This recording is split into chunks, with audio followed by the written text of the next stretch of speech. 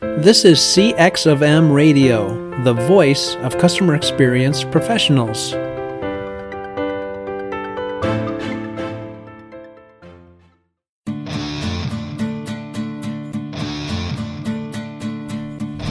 Welcome to another episode of the Tom and Bob Show, where each week we discuss best practices in the field of customer experience management. I'm Tom DeWitt, Director of CXM at MSU, and I'm joined by my co-host and partner in crime, Bob Keipel, Vice President of CX of M and retired Global CX Executive with General Motors. Without further ado, let's get this show on the road. Hi, and welcome to another episode of the Tom and Bob Show. I'm Tom DeWitt, and I'm joined by my partner in crime, Bob Keipel. Bob, I'm really excited today because we're joined by Vivian Phillips Husband, PhD, the Senior Vice President of Contact Centers for Wells Fargo, and soon to be podcast host on the CX of M Radio Network. Welcome to the show, Vivian. Thank you for inviting me. I'm so excited to be a part of this conversation. Well, we're excited that you are on board and you're going to talk today about your new podcast, as Tom just mentioned, which will be on the CX of M Radio Network soon. But before we get into that, can you discuss a little bit about what you do as in your role as Senior Vice President Contact Center for Wells Fargo? Yeah, I can. So I have more than 25 years of experience as a service professional. So leading high performing teams in different industries like property casualty insurance, health insurance, and more recently, the financial industry. And so in my role for Wells Fargo, I'm one of maybe about 15 other leaders who are leading the change for Wells Fargo in the contact centers. And my particular group is responsible for the everyday banking products that consumers use to manage their financial situation, financial lives. And so, what do you think the trend is, at your company? What is it that you're trying to go toward as you say you're evolving and leading change? Yeah, it's a really good question. The organization has a long history. It's a very old company, 150, close to 150 years old that it's been around. And part of its legacy that still lingers with the organization is the relationship between the bank and its customers. And it's trying to move back to a lot of the customer centricity that is rooted in its beginnings. And so what you find in the contact center are leaders asking very thoughtful questions about how do we infuse the thinking, the desires, the goals of the customer into our products, as well as our service delivery.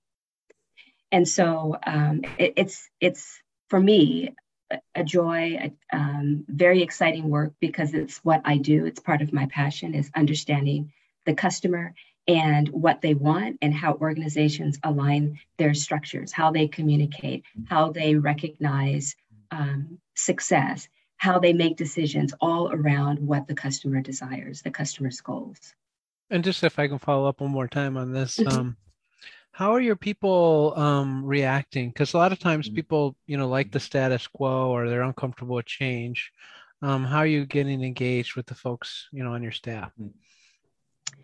Yeah, so my impression of those, and I'll point out that I'm fairly new to Wells Fargo, but in the short time that I've been there, what I find is that most of the team members there at Wells Fargo are very excited about moving closer to the customer because that is what they enjoy doing. You'll find, at least I've found in the customer service industry, that those who are in it, especially those on the front line, enjoy taking care of customers. It's all of the structures and processes and procedures that tend to get in the way and mute the great experiences that individuals like to deliver to customers. And so I would say my perception is that they are open to it and wanting to move toward that. It's a much more fulfilling job when you're meeting customers' needs as opposed to trying to follow policy and procedures that appear to be contrary to what the customer is wanting. Very well put and very politically correct. Well, it's true though, too. Yeah. Yeah. And the funny thing is, it's not funny, but all the studies out there show the more visibly customer-centric you are as an organization to your employees, the happier they are. And the more likely they are to stay there. I mean, who doesn't want to work for a company that is dedicated to making people happy every day? So that's right. Yes. Now, I noticed you recently earned your PhD in management. Having earned my own PhD, I know that's a rather arduous journey. Could you tell us a little bit about your journey and how it shaped your attitude towards managing the customer experience? Yes, certainly. So my research focus was in understanding the emotional and social factors that influence customer decision-making about quality of life products like health insurance and financial instruments. So my research, the outcome of my research suggests that customers are receptive to creating and fostering long-term relationships with their health insurance professionals. In fact, they tend to be more satisfied when there is a relationship there. Now, I will point out that there are some studies that show that not necessarily, but what I'm learning is that for those organizations that have complex processes, complex products, the long-term relationship is meaningful. And so this information, I think, is important for managers of organizations who are thinking about how they can improve their operating models to become more customer-centric. It's about having this relationship and what does that look like?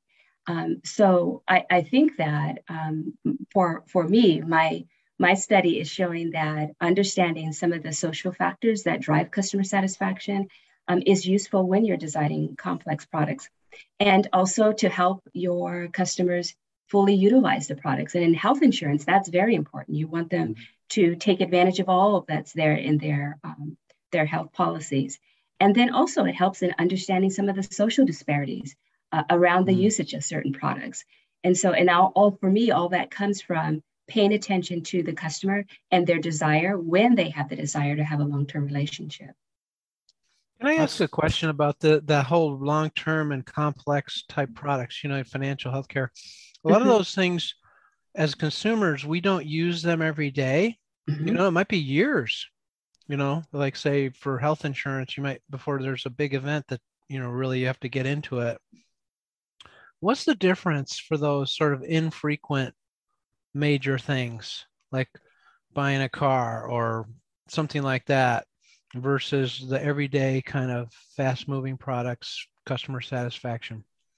Yeah, it's an excellent question. And for my study, what I looked at is the literacy of the customer, the insurance literacy, engagement levels, and then their desire to have this relationship. What is the correlation of those to customer satisfaction? And what we found, at least I found, is that for those complex products, they are not interested in knowing all of the details of the process within their health insurance process. They don't want to. But the proxy for that is the relationship. So I want to be able to have a relationship with Bob and to call Bob and talk with him about my health products. And I will trust that he's going to offer me the right products. And that's not the case when you're buying an iPhone. That's not the case when you're buying these, very simple products. And so if there is no trust, if there is no coordinated communication and a commitment to my success in buying these products, then I can guarantee you I'm not going to be satisfied with your product. I'm not going to promote your product. Well, yeah, and there's several really unique factors about health insurance, right? You're talking about the protection of people's families, and not just their physical well-being, their financial well-being, right? That's because right. it's about how much am I going to have to pay for this, and depending upon whether they stay with an employer, they might be with that insurance company throughout their whole life. So it's not like buying a cell phone or a car. It's something that's drawn out over a long time. So Yes. The importance of that relationship is so critical. And to your point, you know, I don't want to know what you guys are doing in the background. I just want results. That's right. That's right. And my study was, the population was for Covered California or Obamacare. So these are individuals who are interfacing with the insurance company directly. And what we find is that satisfaction is pretty low. But for those customers who are getting their insurance policy through their employer is there to advocate. So they can have a relationship with their employer to ensure that their employer is getting them what they want. And then we find also differently in Medicare, Medi-Cal policies that the relationship is with the physician and not the insurance. So I'll trust what my doctor tells me to get in terms of my insurance policy. So it's tremendous opportunity for those organizations who have products that sell directly to the consumer to understand how it's why it's important to build those relationships and put operating practices in place that allow you to do that. That's awesome. Very cool. Makes me want to do research again. I haven't done that in a long time. I will say, go ahead, Bob. I will just editorialize. You know how we always say, well, that frontline person is the face of the organization. Mm-hmm. If it's in a high intense field, like say, you know, somebody's managing my IRA or something, that's right, and you call them and they don't have enough support, they can look dumb and the whole company can look dumb and people get frustrated really fast. So there's a whole support mechanism that needs to be happening in the company too. Yeah, absolutely. Yeah, that's exactly it. And especially for knowledge workers in the call center, that is hugely important to them, that they are able to appear intelligent and knowledgeable to the customers that they're talking to. And if the structures, the tools that they use don't allow for that, what you get is some of this combative, disengaged type of interactions that we often hear so much about in call centers. Yeah, and empowered too. I mean, you know, if you feel like the person you're talking to can't do it. Well, anyway, so we're talking to a very smart person who knows a lot about healthcare, and she's working in the banking industry. And so, of course, that leads to my next question is, what's your motivation behind creating the podcast? What are you hoping to accomplish with it? Yeah, so this is all new to me. And Tom reached out to me and asked, is this something you're interested in? And immediately I thought, oh my God, this would be a great opportunity for me to take some of the conversations that I typically have just with friends and colleagues about customer service, about culture, and bring it into a more structured form. So in my podcast, Change That Binds is the title of the podcast. I speak to the interchange agent that exists in all of us, right? The person who just within them would like to facilitate change. And it's the opportunity for me to talk about my three favorite things, my passion, which is change, culture, and customer service. And I intend to have conversations with leaders at mid-manager to function head level within the organization to help them think differently about navigating change in their organization. And I want to do this by showcasing leaders who have led change. So I explore in what ways culture enables change, and also in what way does culture bind us to our default operating models, like how we communicate, what we measure, how we see the customer. So in my podcast, what I hope to do is ask a lot of questions like, can organizations really change? And or are they really becoming more of what they already are? And how does change connect you closer to your customer? And in connecting closer to the customers, are you really improving the customer in that interaction? Or are you just improving your business goals, which are basically default existing operating models? So we'll talk about, what organizational change is, and how organizations are using change to reinforce some of the cultural beliefs that serve the organization, and what are those beliefs that are no longer serving the organization. So, and all within the context of the customer experience. So if you are learning to manage change and its implication to the customer experience, you'll find my podcast of value. Wow, that's fascinating. Well, you've got one dedicated listener here, possibly two. Yeah, if I have time, yeah. Yeah. No, And that's what it's all coming down to these days. Do we have time, right? Yeah, Vivian, why is it the retired people always seem to be the busiest and never? They have you get an attitude. The older you get, Tom. I think that's what it is. Forgive me. Yeah. Well, Vivian, I love I love the work you do. I've always been fascinated by the same kind of things that you are. So I'm really excited to be working with you. Thank you. It's really cool stuff. It really is, because I think way too often people try to oversimplify customer experience management. They try to relegate it to customer personas and journey maps, but the reality is ultimately it's delivered by people, and people right. that oftentimes aren't supported by the organizational structure or their bosses or their peers. And it's much more complicated than we think. So we're so happy to have you and have this conversation. So now it's time for the big reveal.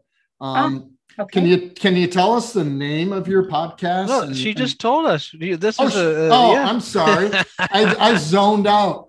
Oh, well, that's me. So much too much. I don't mind repeating it. So did she explain out the rationale for it? A little bit, yeah. Let's go deeper. Change that bind. So let's talk about change that bind. Yeah. What does that mean? Obviously, what does that mean? Yeah. So for me, using the phrase that includes a paradox around does change always mean something different? And sometimes what I find is that sometimes the change is just more of the same. And that may be okay if more of the same is reinforcing some of the values, the cultural beliefs, the practices that are actually serving the organization. And so it is so important, I believe, for leaders to think about that change in that way. Is it bringing us closer to who we are, the core of who we are? And is the core of who we are serving our customers in a way that's meaningful to our customers? And if it's not, then having that rigorous conversation about, so then what is it that we're doing? I think, change that binds, the binding part is really, really great, because you have people like people who are listening to this are working on customer experience, and they all have been working in some way in changing culture of the company. And that's really hard, because you get a lot of people that are like, oh, it's the flavor of the month or whatever, or they're just stuck in their ways and they don't want to change. And so that binds part, those are the nuggets. How do you really get it to stick? So Vivian, yes. How do you, to me, it's like, it's an alignment of the individual and the organization and their values and the way the organization functions, right? So how do you come to that alignment? And I know it's not easy. I know it's a long process, but yeah, it really isn't easy. And my conversation in the podcast is within the frame of the customer experience in more of a call center environment.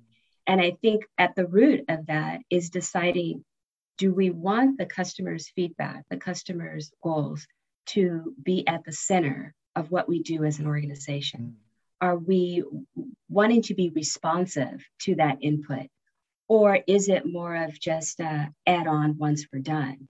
And you have to be clear about that. Some organizations choose not to be that, which I can't understand why you wouldn't be. And so what I find is that hard work has not been done in many organizations, or it has gotten lost. So the default, if you don't have the customer in the middle of what you do, then you fall back on things like revenue and even customer satisfaction measures where you're looking internally. The customer likes me making money. The customer likes me in my hours of operation. But you're just focused on just you as an organization, as opposed to what are the goals of my customers? What are they trying to achieve in their lives, in the communities that they serve? And how can I, as this big organization, help them do that? And oh yeah, by the way, because I do it so well, I'm able to make money at doing that. Exactly. It's thinking about your value proposition as an organization in that way. So Vivian, is some of that, you alluded to that, the contact center and their role, is part of that because leadership views the contact center as a cost center, as kind of like something that we have to do, rather than, to your point, the contact center, the call center is where people go when they've got a problem, and identifying problems helps to identify the underlying things that we're doing that we're not doing effectively and delivering on customer needs. Yeah, you find that organizations who have a model within their call center where they see the center as a place to reinforce the relationship, to get feedback. I keep using that word, but to get feedback with every interaction. Every time I interact with my customer, I'm learning more about them. The call center is a huge opportunity for organizations to do that. And you find those who get that tend to do really well. They don't see the call center as an expense that is not generating value for the organization. Well, and I'd love to see organizations where members of the C-suite actually sit in on calls and listen. Yes. Rather, or even try to do it. Oh, can you imagine? Oh, God, let's not even go there. Yeah, you get some CEO in there and somebody's got a problem. He's like, yeah, we can do that. I'm going to send you $10,000. Yes. And I've worked for organizations who have done that, and it's so powerful. And they understand all of the challenges. They understand firsthand the challenges that the representative on the front line is experiencing, and they go back and try and do something about that. I've worked for a niche company here in the Northwest where that is exactly what the executives do. Yeah. Well, and that reflects their, an alignment of their personal values with the customer-driven values of the corporation, right? That's exactly it. Yeah. It's not too complicated, but at the same time it is. But it starts with the will, the desire to understand how important it is to have the customer at the center. That's it. That's I don't know. We're just not talking anymore. No. We covered it all, I guess. No, we didn't. So, let that sink in. Customer at the center. So I know you talked a little bit about what listeners can expect from your show. Can you give us some idea of what the format will be like? Will it just be you talking? Will you have guests? Will it be a combination? What can we expect, and what kind of people could we expect on the show? Yeah, for me, it would be a place to learn. So my approach will be very Socratic. It will be infusing the experiences and the lessons learned and the opportunities gained from those who've actually led change within their organization. And it's so it will be the format will be me asking questions very similar to what you all are doing here, and maybe solving the complex questions of the world today, and maybe just simply changing an orientation or a way of thinking about the customer. Yeah. So I'm open to solving world problems and also solving service problems. I love problem solvers. Thanks so much. Thanks so much for being you. Yeah, we love you, Vivian. So, you're amazing. And I'm open to. I'm really wanting it to be industry agnostic. So I want to bring in individuals from finance, from health insurance, which I know, but I want industries that I don't know. Like I'm not as familiar with the technology space. And so I would love to do that as well, especially fintech. There's a lot of stuff happening in that industry that I know nothing about. But manufacturing, how does customer service show up in the manufacturing, which is one of the major industries in the world today. So I'm just open to leaders who are passionate about change, have led change, and want to talk about that and share their knowledge with those who are learning how to do it better and do it well. Well, I have no doubt people are going to be knocking down your door to talk to you about it from across industries. Well, thanks so much, Vivian. We're so excited. And when can listeners expect your show to be launched? I'm hoping and working very diligently to get the first launch in October, toward the mid to end of October. So we'll see how that goes. We will let them know. All right. Well, thanks again for being on the show, and thanks listeners for listening in. Thank you for having me. I enjoyed this conversation. Thanks for listening to this episode of the Tom and Bob Show. If you enjoyed the podcast, please tell your friends and share it on LinkedIn and Twitter. If you have any ideas or suggestions for future podcasts, send us a message. We'd love to hear from you. After all, you're our customer. Thanks for joining us for this session of CX of M Radio. Be sure to rate, review, and subscribe to the show, and visit cxofm.org for more resources.